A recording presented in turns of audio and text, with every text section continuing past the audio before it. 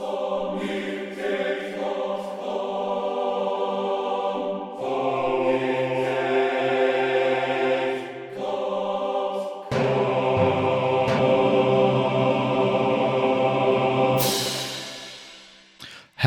everybody, and welcome to another Sonic Talk. Today, it's, what is it? It's March the 5th, the last show before Music Messer. Can you believe it? It's only another week, pretty much, until then, so we won't be having a show next week, because I shall be mostly in Frankfurt eating sausages and things. Well, hopefully filming more great stuff. Anyway, Sonic Talk 350 feels like a big number. It is a big number, in fact. I want to say thanks to everybody in the chat room, sonicstate.com/live. We had a bumper week last week, and it seems to be increasing this week. So thanks very much for watching. Of course, you can see this, if you're not watching it live, check it out on Ustream every week, although what use that information is, I'm not sure. Unless you're listening to the audio version and you don't know about the video version. There we go. I've just justified it. Thank you very much to Isotope for sponsoring the show. As we know, they are one of our sponsors, and we appreciate it very much. More from them later. But let's get on to our guests. I'm going to start over here with Mr. Gaz Williams in his garret, his bass garret. That sounds like that should be Hawaii 5-0 sort of. Have you got any 5-string basses to carry the theme somehow? Oh, I've got a 6-string bass. Ah, that's no good. It's too jazz. But bassists hate, well, apart from bassists who play 5 or 6-string basses, most 4-string bassists, not only do they hate multi-string basses, they hate the bassists too. So there's there's a lot of strong feeling about that in the bass community. But with my 6-string though, I've got it with high strings on it for MIDI bass tracking purposes. So you use the top 2 strings as to play more MIDI stuff. That's an interesting call. Yeah. So that's my justification. So bassists don't hate me. I don't know. But they hate me anyway. Well, it's a guitar thing, isn't it? It's like you've gone to the other side.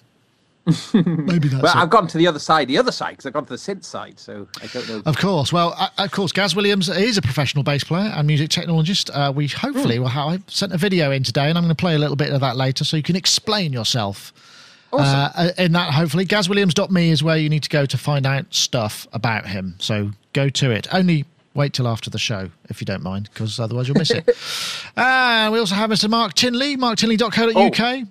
Here he is, in his very, as I've said, his lighting seems to be able to portray him as some kind of Dutch master.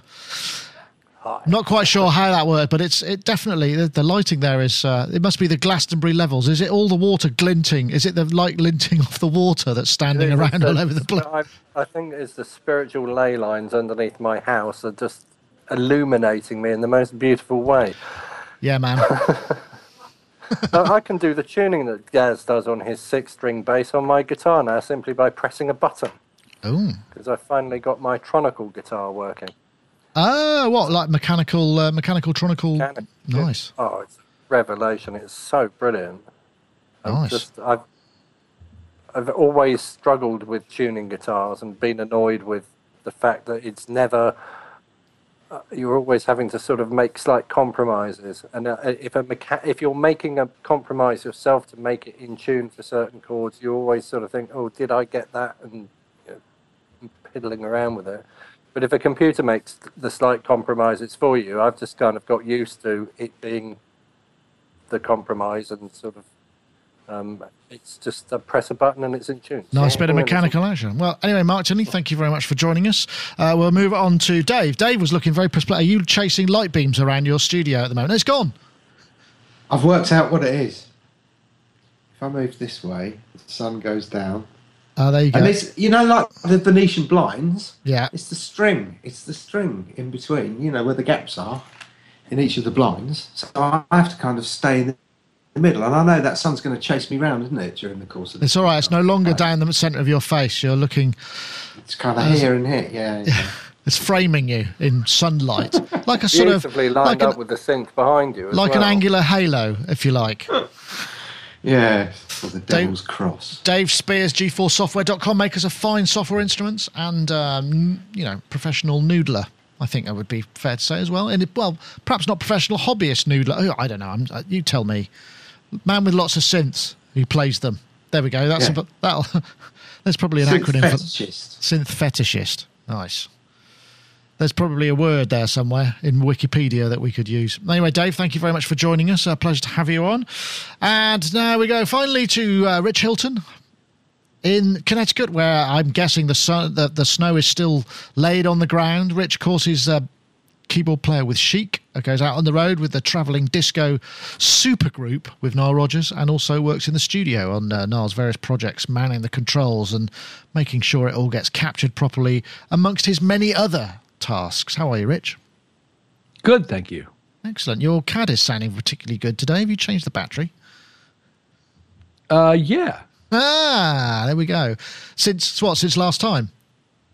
No, Wow. before last time. And I also did a little signal path adjusting. Ah, no, it sounds better today. You've definitely, whatever you did, save it, write it down somewhere. That sounds particularly good. Cool. So, how are you, Rich? Been well? Had a busy week? Yeah. Yeah. Well, busy week. Another busy week to come. Everybody's good. Excellent. Well, I'm glad to hear that, Rich, and thank you very much for joining us. I'm hoping you're going to be able to shed some light on some of our topics. And I'm going to start with, this is going to be a fun one, really, I think, because I've got a great video to play, which I will start with right now.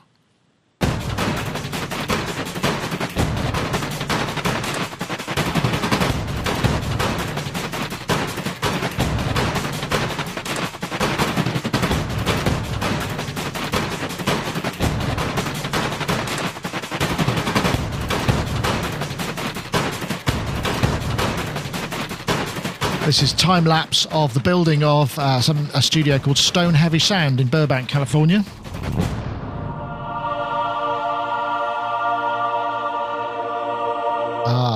Looks like a pair of liquid channels there.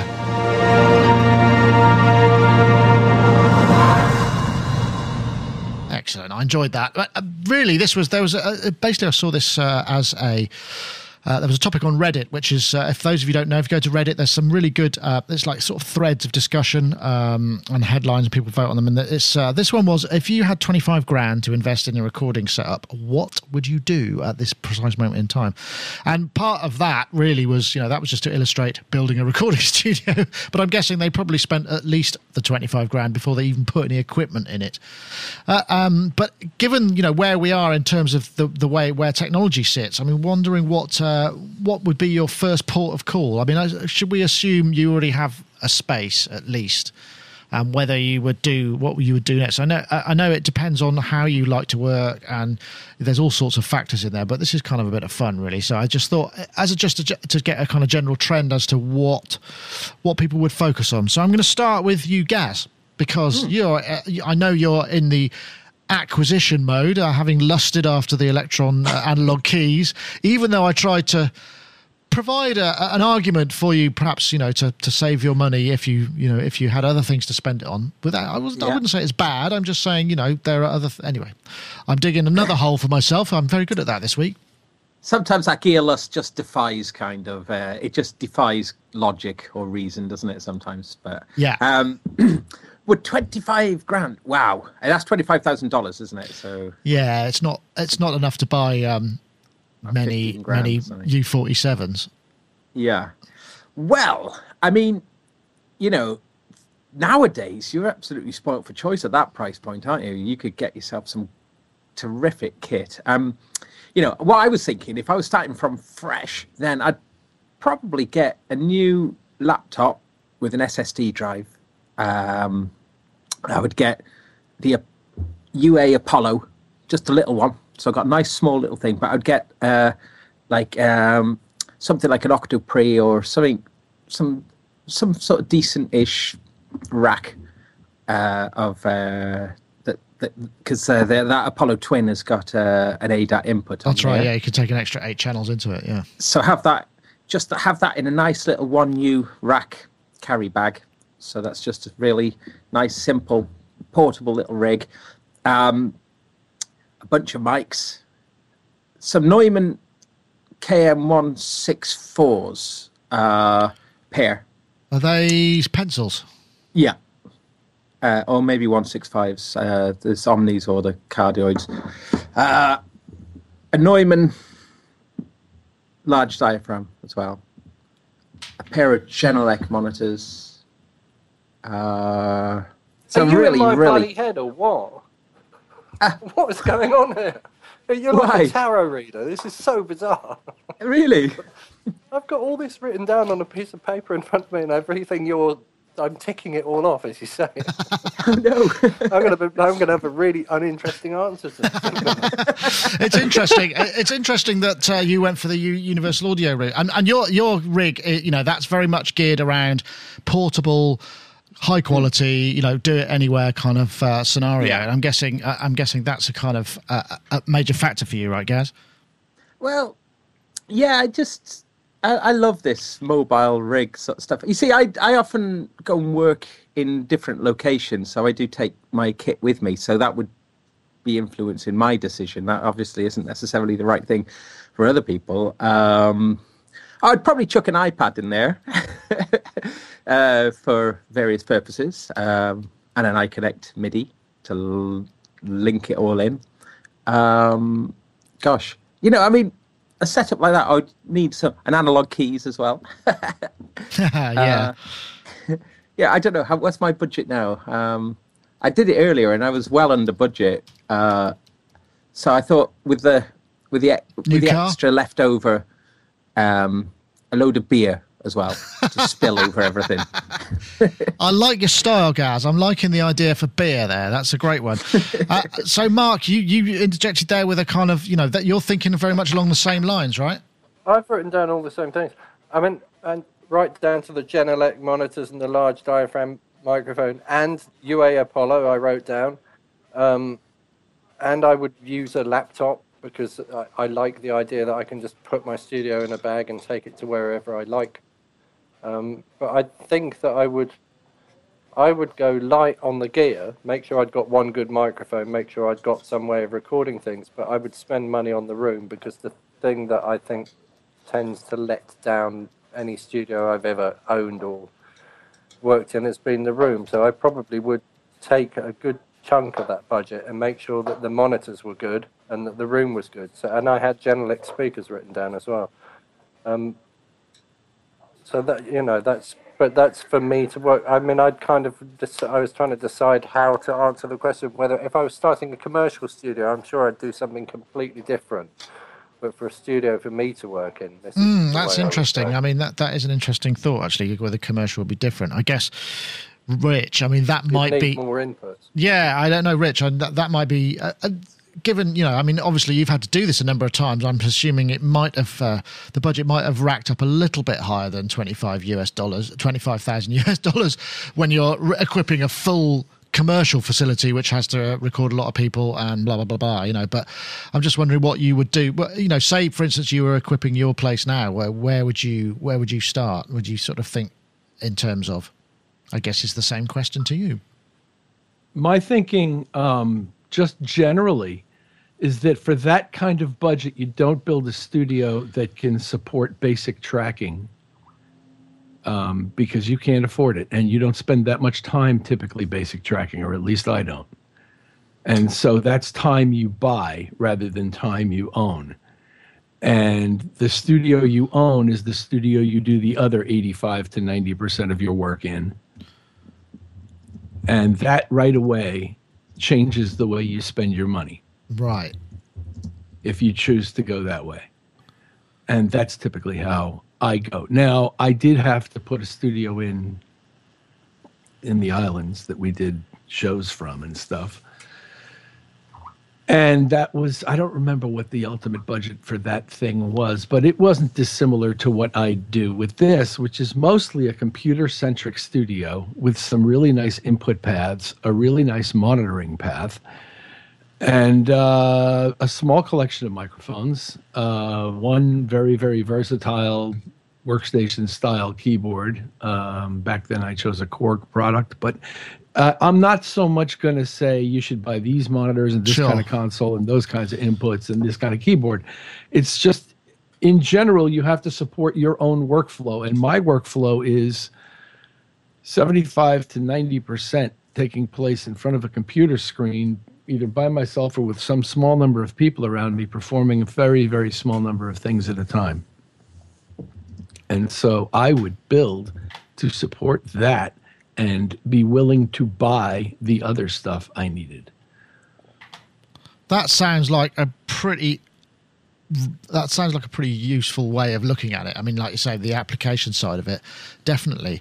There's been some interesting things in the chat room as well. It's like, and that's something that I kind of, maybe you concur with it, because people are saying, Dave, just buy a ton of modular gear and specialise in being electronic, because you get a lot of that kind of stuff for 25 grand. I mean, unless you were buying, original Moogs and stuff, okay?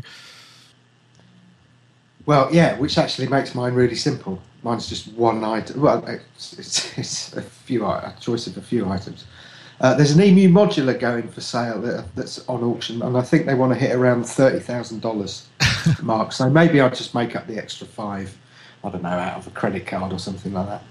Oh, what, the original? Is that what's that? The EMU? What was it called? I have to remember. What's the name of the modular there? Is it just EMU modular, or did it have a serial? It's just the EMU modular. No, there was another one, wasn't there? It was the Audity thing that was the stupidly rare. But no, this is one that's in a university in America. And it's weird. It seems to have sold at one point for about $6,000, and it's 2 cabinets. It's massive. And then it went back on again because I don't think it reached its reserve. And I think it's at about 11 now, and it hasn't reached its reserve. And there's no chance of me ever putting in a bid for it. Anyway, yeah, so it was that. I'd quite like to find an ARC 2500 for 25,000. That would do me quite nicely. Or maybe just go for the Schmidt. Yeah, is that 20,000? I thought it was 10,000. Or was it? I think it's 20,000 euros. I think. Oh, right. Okay. Yeah. So we're at 25. All right. Fair enough. Some great. And then I could spend the rest on. Waste the rest. Waste the rest on furniture. Some great ones. No, it's quite a scary thing though, because we actually kind of, when we were looking at this, we were like, hang on, let's add up kind of how much we've spent and what we've got, and it's pretty scary how quickly things add up. Sure. I can believe that. Not in here, because as you can see, I've just got loads of holes. Well, all of my stuff is, it's piecemeal at the moment, but I like to get some more synthesis stuff. I think that would be an idea. Some great suggestions in the chat room. On lights. Yeah, I spent it all on lights, that's right. There definitely some great stuff in the... Cause in the chat room says, I would spend... let's see if I can get to... I'd pay 25k for a motivational counsellor to encourage me to use my gear every day. I quite like that one. And John Van Eaton in the chat room was saying that it would probably cost him 25 grand just to cable his current studio. I know he's got a lot of synths and what have you. So yeah, it's interesting how far it would go. But I think I'd probably go for. I think myself. I know this is sounding a bit like an Apollo Universal Audio endorsement thing, but they are very attractive looking items. I know Robbie Bronneman just bought himself an Apollo unit so he could have inserts on recording as well, because he's got a load of Universal Audio stuff anyway. So yeah, Red Walks in the chat room says apparently. Hans Non-Eric says that you need to spend the same amount on the gear as you do for the room treatment. I'm not sure I would necessarily agree with that. Yeah, no, I tend to agree with that. I think you need to spend a lot of money on room treatment. Right. Well, it depends if you're recording or mixing in it, I guess, because you can learn to get around the foibles. You can learn at the foibles of a room in terms of mixing. You can't do anything about them if you record them, I suppose, right? Yeah. Okay, I can see there's some scepticism there. But still, if you get the opportunity, let me see, I think I've got the Reddit here. So if you go to reddit.com, if you had 25 grand to invest, there's basically a lot of people just seem to have spent it all on either a massive computer and a mic or room treatment, as you say. So I think that's mixed, but it'd be an interesting exercise. I mean, here's a more interesting. Has everybody gone? What, gone where?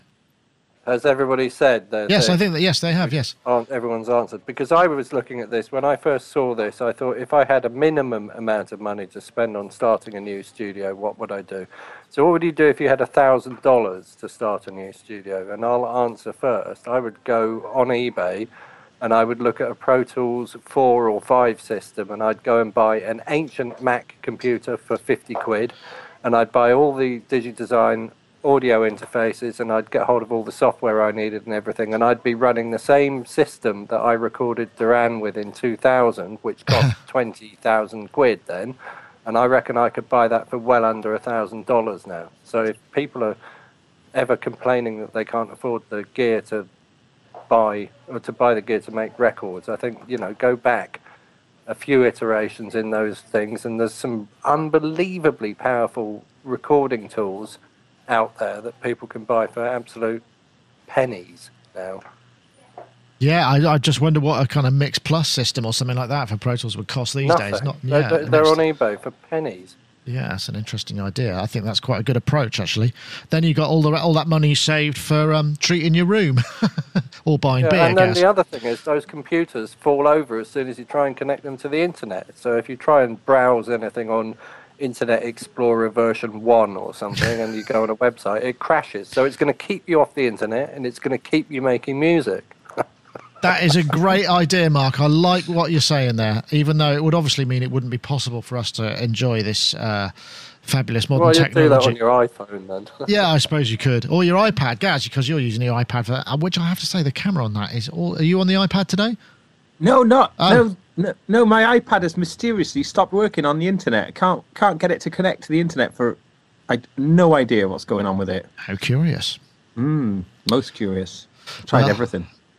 Answers on a postcard, everybody, please. Yeah. Is your Wi-Fi symbol greyed out? No, it connects, but it just doesn't go. It won't go online. It's really strange. I've got another iPad, and that goes online fine. So maybe you need to totally reset it, reboot, and reinstall. Yeah. I don't know what to say. Anyway, that was kind of a fun topic, and I'm glad that we managed to get it in. So I think what we'll do now is we'll say thank you to our sponsors, as we're about, it's nearly entering 4:30, so it feels about an appropriate time. So if you need to make a cup of tea or, get up and walk around, stop the blood from non-circulating, there's a Rich drinking his coffee there, I'll do the ad now. So, I want to say thank you to iZotope for their sponsorship of the show. Obviously, this is a new product that we're looking at today, or not new to the show in terms of sponsorship. Alloy 2 essential mixing tools gives you futuristic tools, fast results, and most importantly, a fantastic sound. You can hear results immediately with zero latency performance. You can get 6 powerful tools in one integrated plug-in: equalizer, dynamics, exciter, de-esser, transient shaper, and limiter. Plenty of presets, over 250 with a wealth of advanced controls to further tweak. Multiband transient shaper, which means you can do some really clever stuff with like taking reverb off a boomy kick drum, that sort of thing. Visual feedback, you can visualize your mixing decisions with the rich meter displays to guide the way. And also, they want to let you know there's an iZotope mixing guide actually online. They have a 70-page plus mixing guide. It's called Mixing with iZotope, filled with tips and tricks for hobbyists and pros alike. Available now at iZotope.com. If you want to check out iZotope Alloy, then do so at iZotope.com/alloy. As with many of their plugins, you get a free, fully functional 10-day demo to kind of assess it, which is extremely dangerous because once you try these things, you tend to kind of think, I'm not sure if I could live without that. And that's just the way it goes. It's what you call brilliant marketing, I guess. And of course, the choice of choosing us as a partner. Gosh, I sound like I'm really under that. Anyway, so right, okay, best EQ for dance music. This was kind of interesting. I mean, I wasn't really thinking about this as necessarily for dance music. There we go. This was on Attack magazine, which you haven't seen. It's actually a great property, a web property. It's got a lot of interesting articles here. I didn't read the fully thing. It was more of a stimulant for the idea of what kind of EQs you maybe reach for, because they all have different purposes. Obviously, you've got dance music ones might be something that specializes in dealing with bottom end, whereas other recording EQs might be something that's corrective, that helps you to kind of notch out certain frequencies. So there are very different. There are sort of more forensic EQs, and there are more sort of just generally smiley, interesting sort of like Pultecs just make everything sound lovely, sort of EQs. And I just wondered what people were using. It doesn't necessarily have to be hardware. It could be software, and I guess because with lots of emulations going on, I know it depends on what you're going with. So, Rich, I was going to come to you and ask you, what did you think? Oh, sorry, that's my fault because I muted everything for a while. I was going to ask, yes, I'll ask you now again. What kind of EQs do you tend to reach for? I mean, do you have hardware EQs that you use much? I do have a rack of API 550 A's that are absolutely gorgeous, and I rarely but occasionally use them on input, but not often after the stuff is in the box. At that point, I tend to work in the box. And when I do, well, even if I don't, I have in the room Neve EQ, API EQ. I have a couple of Pultec filters. Do you? And would you say the API is like a curative EQ, or you'd use it for sort of cutting stuff out more in that instance, or would you use it for... No, API is a profound EQ. A profound EQ. Is clearly heard upon immediate clickage on the +3 knob. As soon as you get to +6, it's like, whoa, hey, that's a lot, and then you start dialing around frequencies. It's a wonderful EQ. And what shocked me about their list as relates to dance EQ is that they didn't have a single Neve or Neve-derived style EQ in there. They start with SSL, which is fine, because SSL, I believe they went with E-Series, which has a certain romance, and yeah, it sounds great. It's not similar to Neve, but it's another wonderful flavor that everybody's used and loved. And the Pultec they included the Voice of God, which I thought was pretty interesting because it is a very cool kind of bass EQ. The Little Labs thing, isn't it? Yeah. I do use an emulation of that and like it sometimes. It's almost like an exciter, isn't it? I reviewed the UAD plugin, and I'm guessing it has a similar principle, and it does that thing where it just sort of seems to bulk you up if you're doing voiceover stuff, because that was the original usage for it, wasn't it? It was used for voiceover work, Voice of God, so everybody would sound kind of like, really, I mean, it doesn't work on this mic, or I haven't got Voice of God anyway, but it doesn't, and it adds that kind of extra, but it's also used for dialing in these kind of sub-harmonics to bottom end as well. And do you use it on kicks? I have used it on kicks, yes. It does add a lot of sub in there. That's got sometimes. You can control how much you're adding, and you can find the frequency you like, and it's actually very cool in a way. It's really just feels like a really sort of broad hill to me in the EQ, and sometimes you like that, and then it kind of peaks as it's interesting. It's almost like it changes. I think most EQs do change shape as you increase their. They get narrower usually as you increase the amounts. They're not necessarily staying the same shape throughout their travel when they're in hardware or hardware emulations. I don't know about that one. Yes, I've used it on kick drums. Right, okay. Well, the interesting thing is, I guess, when you're working in the box, you've got the ability to work much more with the program material, whereas obviously hardware, you kind of go, right, dial it in, and whatever's going through it, even if it's tuned and the fundamental is changing, you don't really get to do that unless you're working in the box. I mean, are you using emulations in the box more, or do you find you're using, sort of custom software designed EQs as well? I use both in either, and it's not really dependent to me on what the GUI looks like. Just because it's painted like a Pultec doesn't necessarily. I mean, it sort of suggests something to me about the way you might use it, but it doesn't really suggest what I'm going to do with it. I just recently got a new active EQ by McDSP that really interests me because you can make the action of the EQ threshold dependent. And for certain kinds of sounds that change their character as they go into different ranges, particularly vocals, I'm very interested to try this thing. That does sound I just good. got it. Yeah. I've seen some pretty good some tutorials. I think we might have covered it with active EQs in the past, but I've never used them myself. But then I'm not sort of recording so much. Gaz, I'm glad to see you in the chat room. You're getting some networking advice on how to get your iPad on the go. But for the time being, I mean, EQ-wise, do you have any outboard EQ that you're using? Because, I mean, we all used to have mixing desks that had EQ on, but now we don't really have those anymore, do we? I don't know what I was looking for something, but no, I haven't. I used to. I'm mostly in the box, really. use a little bit of input filtering, low pass low cuts and the like on the way in. But I've got various favorites within the digital domain.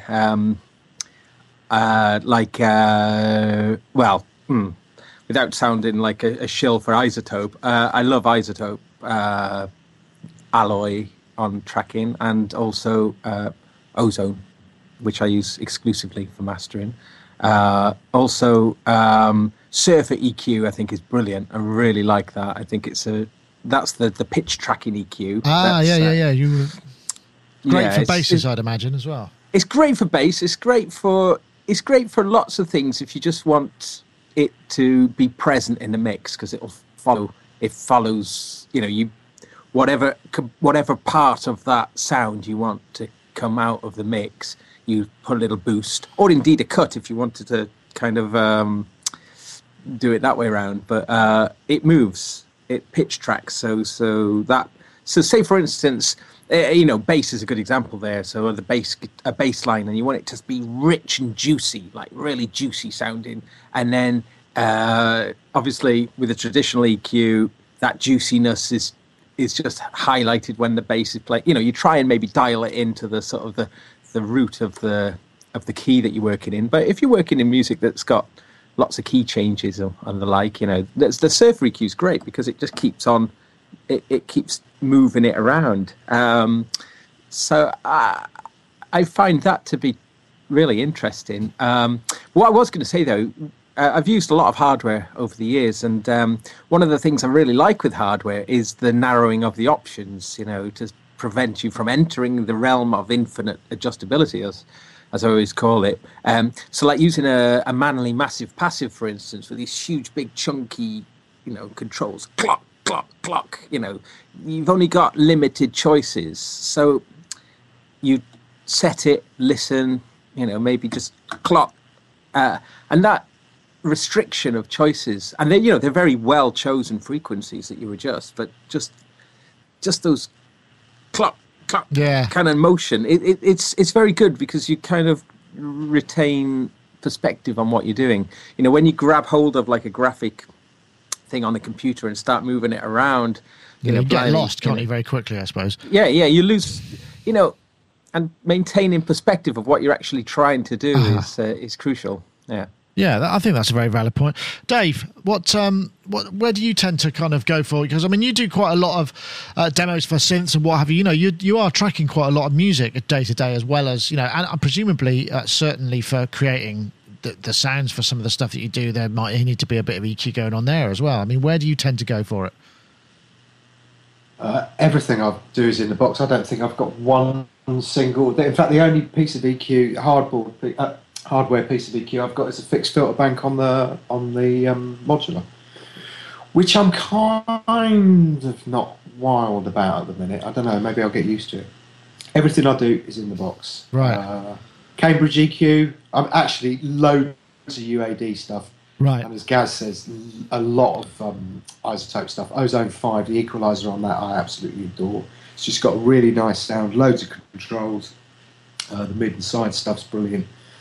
And everything else is UA, the Pultec Pro, the Cambridge EQ I've always considered like a surgical EQ. So is that the one that's like the Sony Oxford stuff? Cambridge EQ?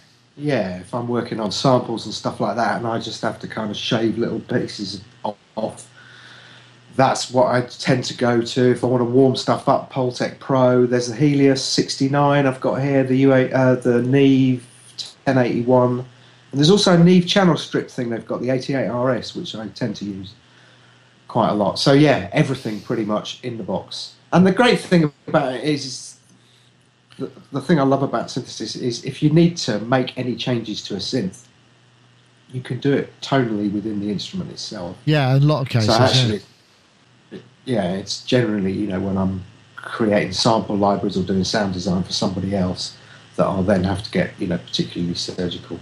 Right. No, that's an interesting point. What about you, Mark? I'm guessing, you're very much in the box too. I don't know that you've got any actual hardware EQ at all. I don't think I have. I've got one hardware EQ,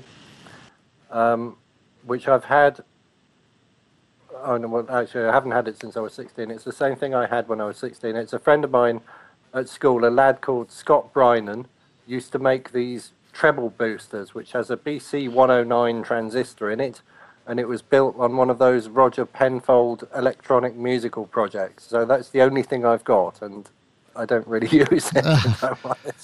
It's a period piece. I mean, the box. It's all in the box. I mean, for me, the what I need to do with EQ, I've already heard what I want to do with the sound. If I want to do something with the sound, I can already hear that I either want to enhance things that are inherent in the sound, or there's something in the sound that I want to get rid of. So I like very good digital precision kind of EQs.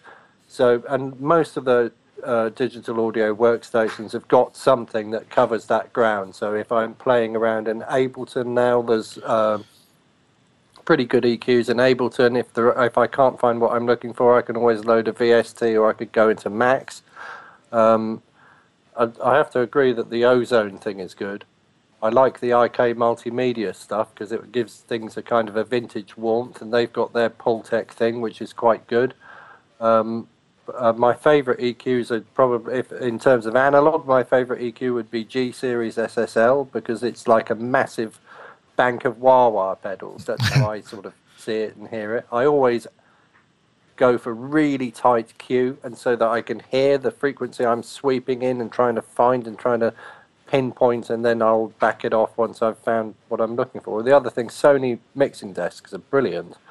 And the digital EQ in there is like razor sharp, and it's like you can almost boost it so it becomes like a tone oscillator, and then go in and sweep, and it hits against things and causes weird things to happen. And like where it's like turning the frequency and resonant, or turning the resonance way up on a synth so it self-resonates. A Sony desk will pretty much self-resonate it at a very precise frequency. So if you've got, say, like feedback, you can eliminate feedback by finding it and taking it out without really damaging the Sony sound. Oxford is a legendary. So that's because it's a full digital. You could do something really cruel to somebody. You could just set up a program where basically all the channels have got tiny little high spikes of harmonics, so that when you turn the monitors up, it just resonates whatever the system noise is and just brings out all these frequencies. And nobody would know what the hell was going on. That would be an awful thing to do, though. I don't recommend it. Oh, the Euphonics desk is quite good as well, but that's about as easy to use as the analog keys. Oh, is it? I don't know any of the euphonic stuff. Well, the euphonic stuff just has like very few buttons that do lots and lots and lots of different things. And I mean, I do remember walking in Studio 2 at Sphere Studios had a euphonics desk, or was it Studio 3? Room 3 at Sphere. And I went in there and tried to play something tried to play back a mix. I couldn't even get the bloody master volume turned up. I was standing there for ages staring at the damn thing, trying to work out how to do it, and had to go and get somebody to help me just to even get the master. Just route to playback, yeah. Well, that's embarrassing when that happens. Complicated, all these menus and stuff. So there was another EQ I was using, Nick. I was using for years, actually, the Focusrite Liquid Mix. And various emulations on that, which sounded great, and I liked it because of that similar thing to what I was mentioning. If it was the model of a Massive Passive, for instance, then it would give you those restricted choices that I was mentioning. But the thing is, I won't use it anymore, even though it's still working, because I'm fearful as a discontinued product that it's going to become incompatible, and and if I go back to load up a project, which I often have to do, then it won't work because it won't be compatible. So sadly, I've stopped using it for that reason, really. But I really like it. No, I think that's good. I mean, I think that's an interesting point about the obsolescence stuff. I mean, I guess that those are emulations of hardware, though, to a degree. But they're dynamic convolution. Okay. Yeah, which is so. Would anyone care to have a crack at explaining what dynamic EQ is? Because it seems like the chat room's quite interested in. Rich, are you up for that, or do you want to know too? Well, I can explain my that would be brilliant. Thank you. Limited understanding of it as I read it. The best place to go for this description is Colin McDowell's website, mcdsp.com, because he's got this new active EQ product, and there is a page where he explains it. And I read that page some time ago and said, I want one of those. As I understand it, you can create an EQ that kicks in gradually within a certain range according to the way a signal crosses a certain threshold in a certain band.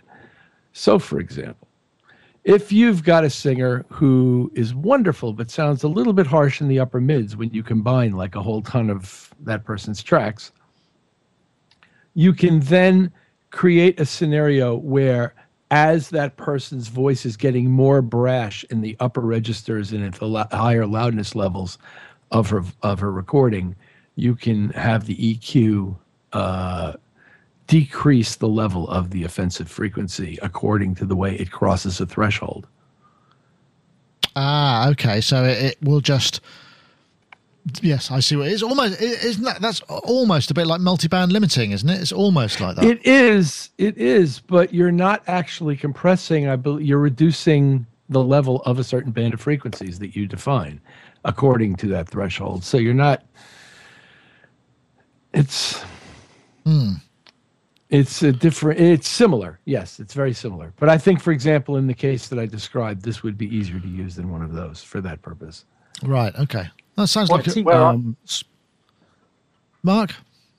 I was going to say where I can already feel it being useful is in when playing the guitar, because the thing that the Line 6 stuff for me tends to have a very flat kind of profile to it. So there's no real change in overall EQ footprint when you when you're like palming the guitar or muting it or doing different things. So if it responded to dynamic, and it obviously the volume of the guitar changes when you're playing it differently. If it responded to dynamic and could do EQ changes that responded to dynamic, it could really bring some expressivity to my guitar sound. So I'm really interested in finding out about, because if it's threshold dependent. It's kind of, is it not similar to sidechaining, like doing sidechaining, de-essing, that kind of thing? It's a similar kind of... You'd need a bunch of them. You'd need a bunch of them to emulate what one of these things will do, apparently, right. if I understand correctly. I see what you mean. You could conceivably slice it all up yourself and do it in separate bands. Right, but this is all in the plugin, so it makes a lot of sense. Much as a multi-band compressor also sort of takes a behavior you could do outside of that realm and purports to introduce it to a single interface. Things, though.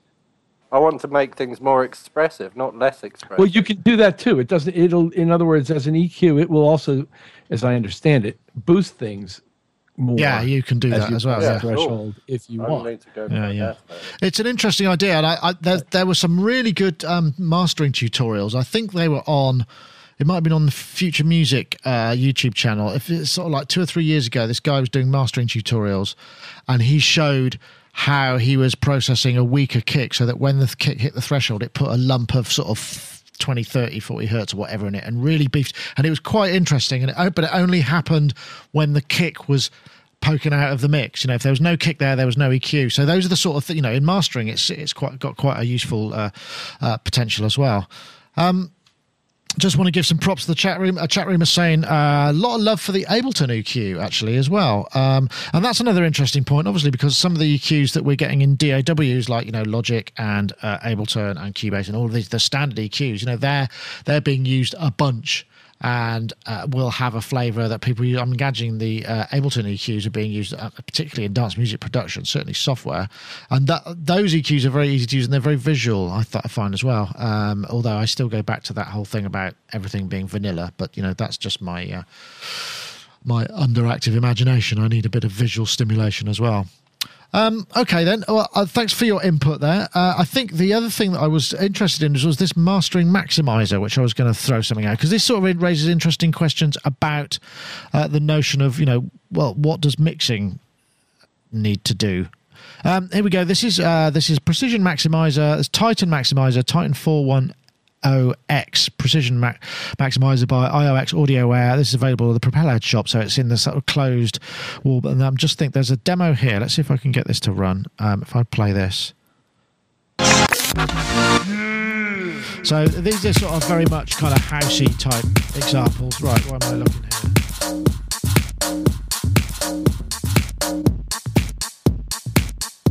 There we go. I was on auxiliary. So.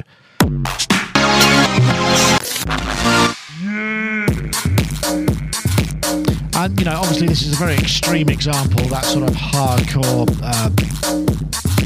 overly sort of pumping stuff, which we are actually hearing a lot. And this isn't really a mastering tool, but it's a precision maximizer with a low contour. So it's similar in many ways. It seems like it might be quite similar to the way that some of the early SPL stuff. Remember the SPL used to do 2 channels of bass enhancement. They were the holy grail. There's what you get when you are doing dance music mixes and what have you. But it just we're heading into this territory of everything being as loud and as fat as possible. So you can sort of feed a fairly average mix in it as long as the balance is roughly right, and just end up with this sort of really hyped sound. I'm not sure how good that is. Shouldn't we all be able to mix stuff a little bit? Or am I just living in some sort of utopian dream world, Gaz? You do a lot of mastering. But would you, because sometimes, it's very tempting to have that one button, yeah, that sounds great, sort of solution to things. But does it get you anywhere, really, apart from the same as everybody else? Well, this does kind of connect to the news that Andy was talking about yesterday, with the mastering war being the loudness, over. Which I'm sure, I don't know if that's something that we were going to. I haven't got it in this time, no. But no. But mastering, for me, mastering is always just small incremental benefits, really, and trying to, and like for instance, say in Ozone, the maximizer on there, and especially the IRC3 mode, is so amazing in terms of the magic button effect, just for making everything that much louder without seemingly a lot of loss. But what's the question again? Sorry. I guess really it's, is this sort of thing, while this undoubtedly makes a more impressive sound to the, in these examples, are we ending up in a kind of scenario where we just don't know how to mix stuff because we just put it all through one of those or equivalents or similar, is it are we in danger? And then again, we get this sort of generic, everything's as loud and everything's as hyped because everybody can just get one of these or something similar, whatever. Yeah, music has sounded pretty rancid, really, for the last 10 years or so as a result of this. Not this plugin, I might add, but the general tendency. Yeah, it's a general tendency, and it's, tiresome to listen to, and go back and listen to like a classic album, and it sounds lovely, and you think, what is the point of this progression, really, when it's made everything sound so dreadful? So what I've tried to do when I've been mastering is I've been trying to sort of inform the people I'm working with a little bit about the dangers of this, showing them examples, and doing the classic thing of like taking something that's heavily mastered, reducing the volume down, and then playing it against something that's kind of unmastered or gently mastered, and and the difference is light and shade. It just sounds, you can expose the horribleness. I do realize though that a lot of people, the average person's ears are just completely adjusted to this sound, though, this modern sound, this horrible everything flat, snares that go mah as opposed to crack, but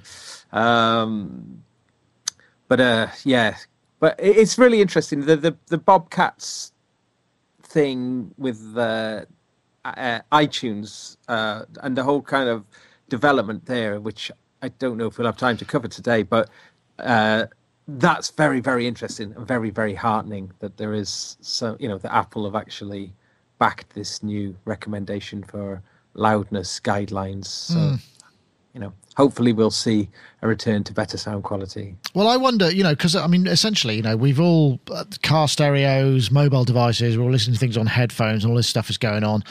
Isn't that why everything's had to become more mastered? Because we're listening over this background audio rather than sitting down and listening to something in its own thing. I don't know, Rich. You probably have an opinion on that. But do you think this is probably one of the reasons why this is happening? Because we're effectively listening in environments where music is not the sole focus or not the only sound. So it has to almost jump out, and in film and in TV, it's like it's got to jump out above the dialogue and above. We end up in this. So that's part of the reason why. It's not just the sort of, I need to make a single that's going to pop out of the radio so much.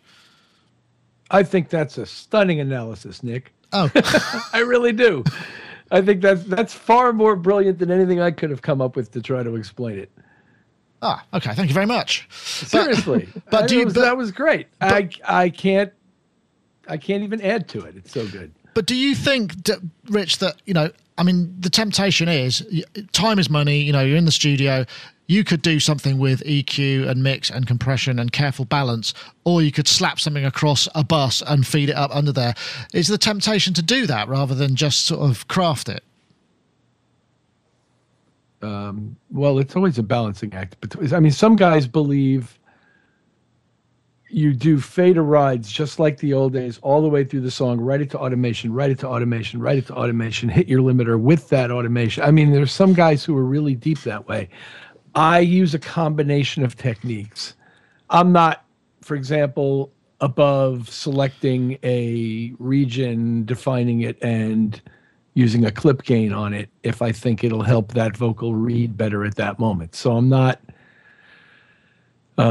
religious, shall we say, or precious about what's there, other than making it clear for the listener and to draw attention to the thing you want their attention drawn to, because typically we're mixing some pretty complex things these days, and you're trying to draw the listener's attention to a certain thing. Yeah. Okay. I think that's fair enough. But it's interesting because, like I say, it's again, the whole speed and the side of things where you have to, is it craft or is it just speed? And I think that well, it's becoming easier and easier for people who don't really know what else to do to just slap these things across a whole bunch of tracks and get a fairly decent or some kind of result that sounds acceptable to them, which sounds typically overcompressed to me. And move on. And I hear this all over people's records. Not to you said? That's what I do. Do you? Well, I must admit, I do get, sometimes I dig the excitement that seems to come across. Sometimes I do too. But I like the sucking sound of compressors when things are, like really pumping.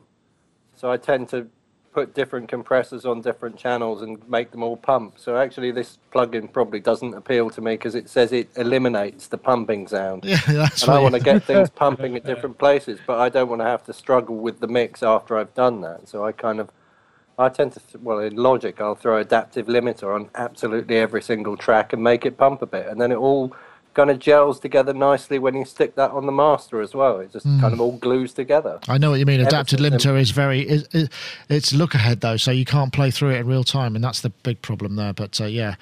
For those of you who are into 90s sample music, Mark saying if I could get things pumping there was an ideal moment you could have taken in Snapshot. You could take in time and put it over a rock and rap record. But, there you go. Dave Spears, you've been very quiet there. How do you feel about this? Because, presumably when you're designing patches for synths as well, you've got to make things that jump out. Is it not tempting to think, we could just put something across the output that just sort of made it all a bit more, I'm sure your instruments don't need that, but there must be instances where that must be tempting. Oh. It'd be nice to hear it with, for example. Right. But no, we don't do it, and we don't. I don't do demos of our stuff with anything like that on, because it's a misrepresentation in a way. I don't know. I have very mixed feelings on this. When I'm working with certain bands, they love all that pumping, sucking nonsense, and other bands are slightly more demure about the whole experience and prefer to be subtle with little tweaks and whatnot. That sounds like a euphemism, and it probably is. But I don't know. I think, my sort of concern is that It's not a concern. It's just, we know that everything's vying for attention all the time, and like you said, it just stuff just has to jump out at you to kind of make you go, oh, what's that? What's that going on over there? Whether it's visual or audio. And I'm going through a stage at the minute where I kind of hark back to the more subtle approach and more of a craft, I think, and I like that. But next week I could be working with somebody entirely different who wants everything to be completely banging, and then I'll get into that mode. And I do completely see the attraction of hitting those magic buttons and everything starting to saturate and pump like hell. I do see that. I remember in the old days when we had, was it a BBS maximizer or something like that? Or yeah. Dude, we used that on like everything, and I mean, it must have just fried our ears. At the, you're doing like 24-hour studio sessions and coming out with a dance track, ready to go to white label, and you're just like, I don't know whether that's ever going to sound any good now, but it sounded great in the last 24 hours. So yeah, that's kind of why I shy away from it now. Yeah, the stuff that you put exciters across things. I remember the people who were good at it were very sparing and just kind of go, okay, that goes on the kick track and that's where it is.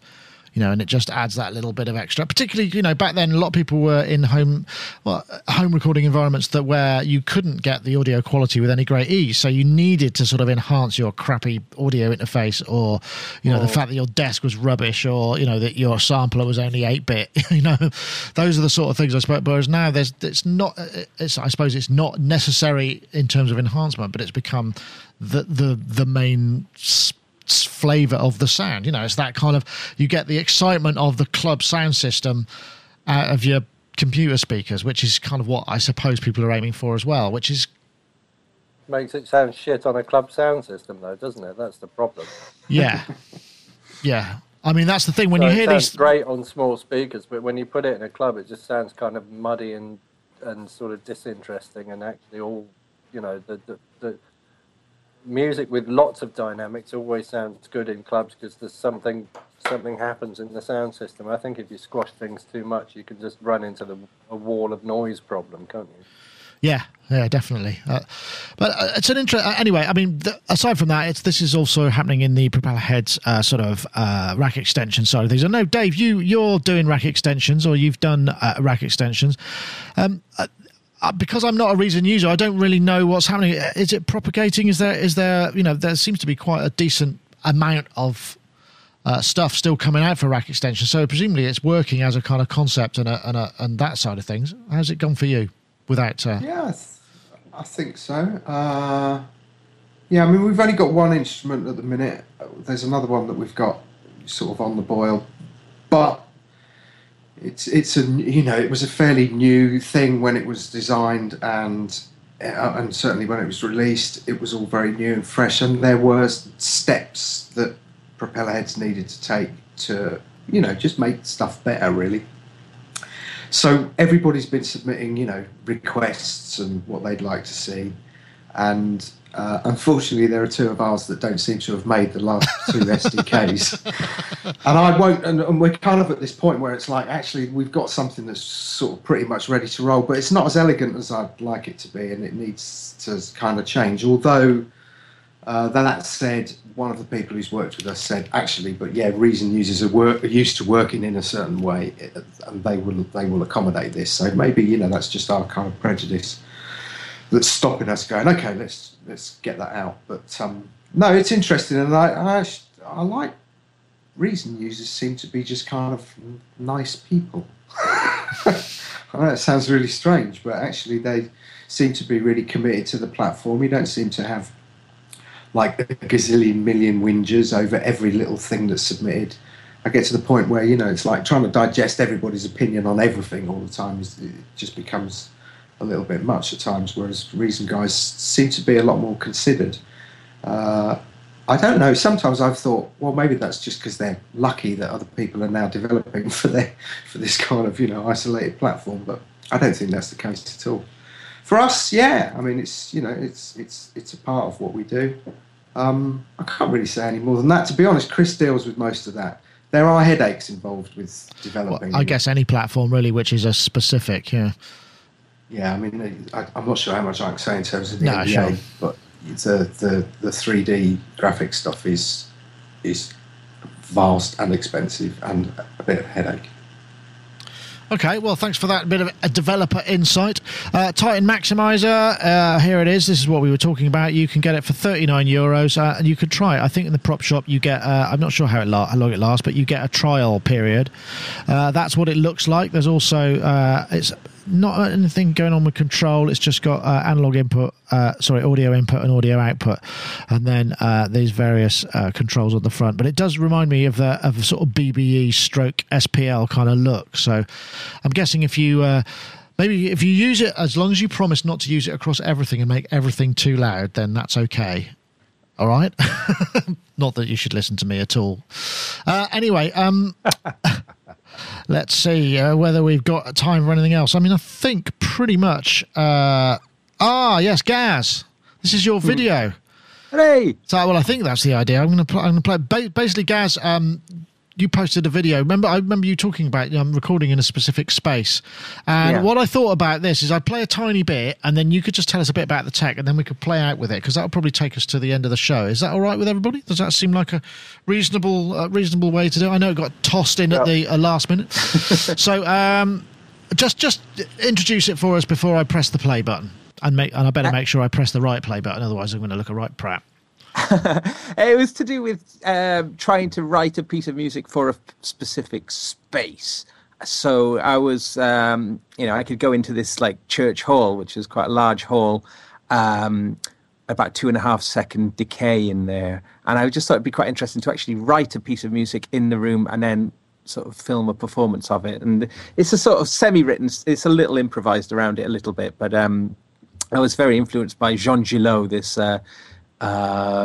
French organist who I've talked about on the show before, who performs at Saint Eustache Cathedral in Paris. But I was using my MIDI bass setup, and I was like using different sounds, trying to use like lots of legato and trying to use sounds that I programmed the sounds, the patch to the room sound as well. So there's no reverb on the patch that I'm using. All the reverb comes from the room itself, because when I saw Jean Gillot playing in the cathedral, he was using the acoustics in such an amazing way. So I mean, it's anywhere near his level, but that was the reasoning behind it.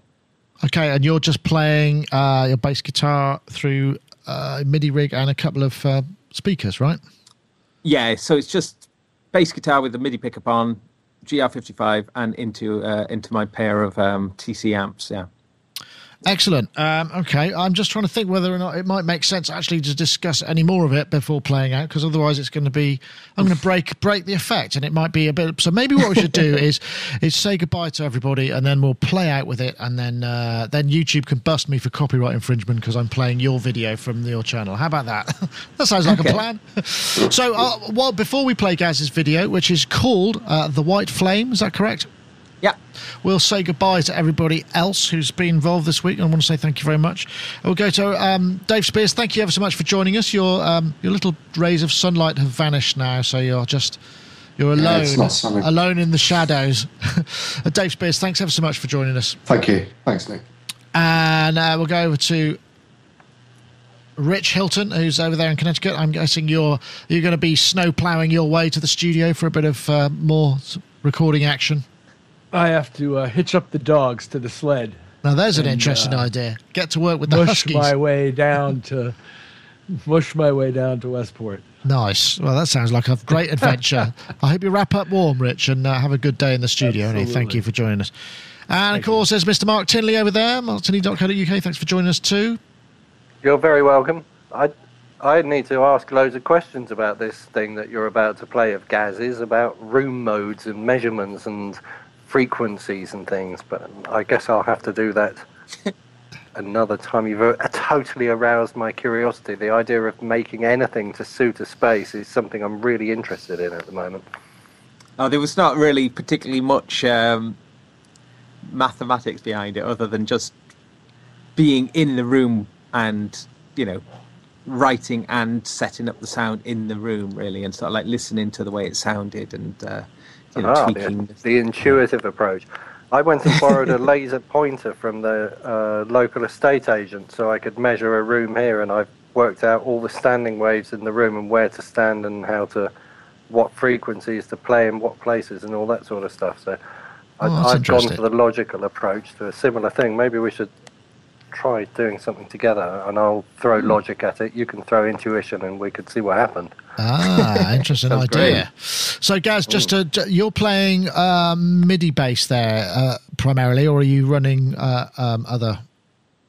No, it's all the sounds are from the PCM layers on the GR55, which are actually, that thing is deep. You can get really into quite a deep level of control with it. A lot of people don't realize that with that device, but it's probably like it's a Roland's synth engine. Maybe B70, isn't it? No, I think it might be the XV. Is it the XV series? Sounds more likely, yeah. Yeah. So, but you can combine it with a modeling layer as well, and also your natural pickups, which I haven't got on in this particular example. So it's mostly just using PCM samples, really. But because the way it sounds with the bass, it sort of takes on certain characteristics, really. And the amplifier as well gives it a little bit of an edge as well.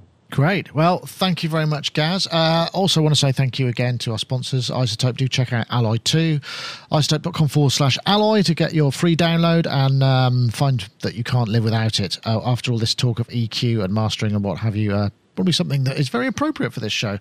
Funny how that works out. Right, and I'm going to play out with a bit of Gaz and his White Flame. Thanks for watching.